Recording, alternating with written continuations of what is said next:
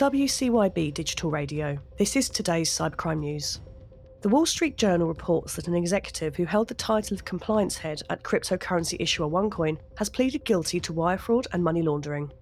According to the block, an unidentified hacking group claims to have stolen 70,000 customer selfies and the sensitive personal information of 300,000 customers of CoinCloud, a Bitcoin ATM firm that operated over 4,000 machines until filing for bankruptcy.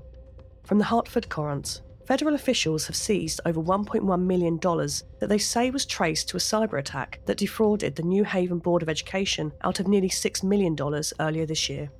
A Serbian man pleaded guilty on November the 8th to operating a drug trafficking platform called Monopoly Market on the darknet, the record reports. Milomir Desnica allegedly launched and operated Monopoly beginning in late 2019, using the platform to facilitate the sale of various drugs.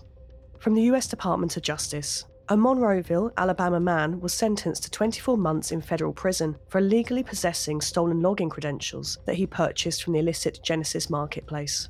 State agencies in Maine fell victim to a cyber attack and lost nearly all of the state population's data to hackers, the Washington Examiner reports. The state government reported that 1.3 million individuals had their data stolen.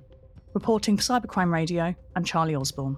For more information on the latest news in cybercrime and cybersecurity, visit cybercrimewire.com, where our feed is updated daily with breaking stories on the cyber economy, hackers, intrusions, privacy, security, and much more.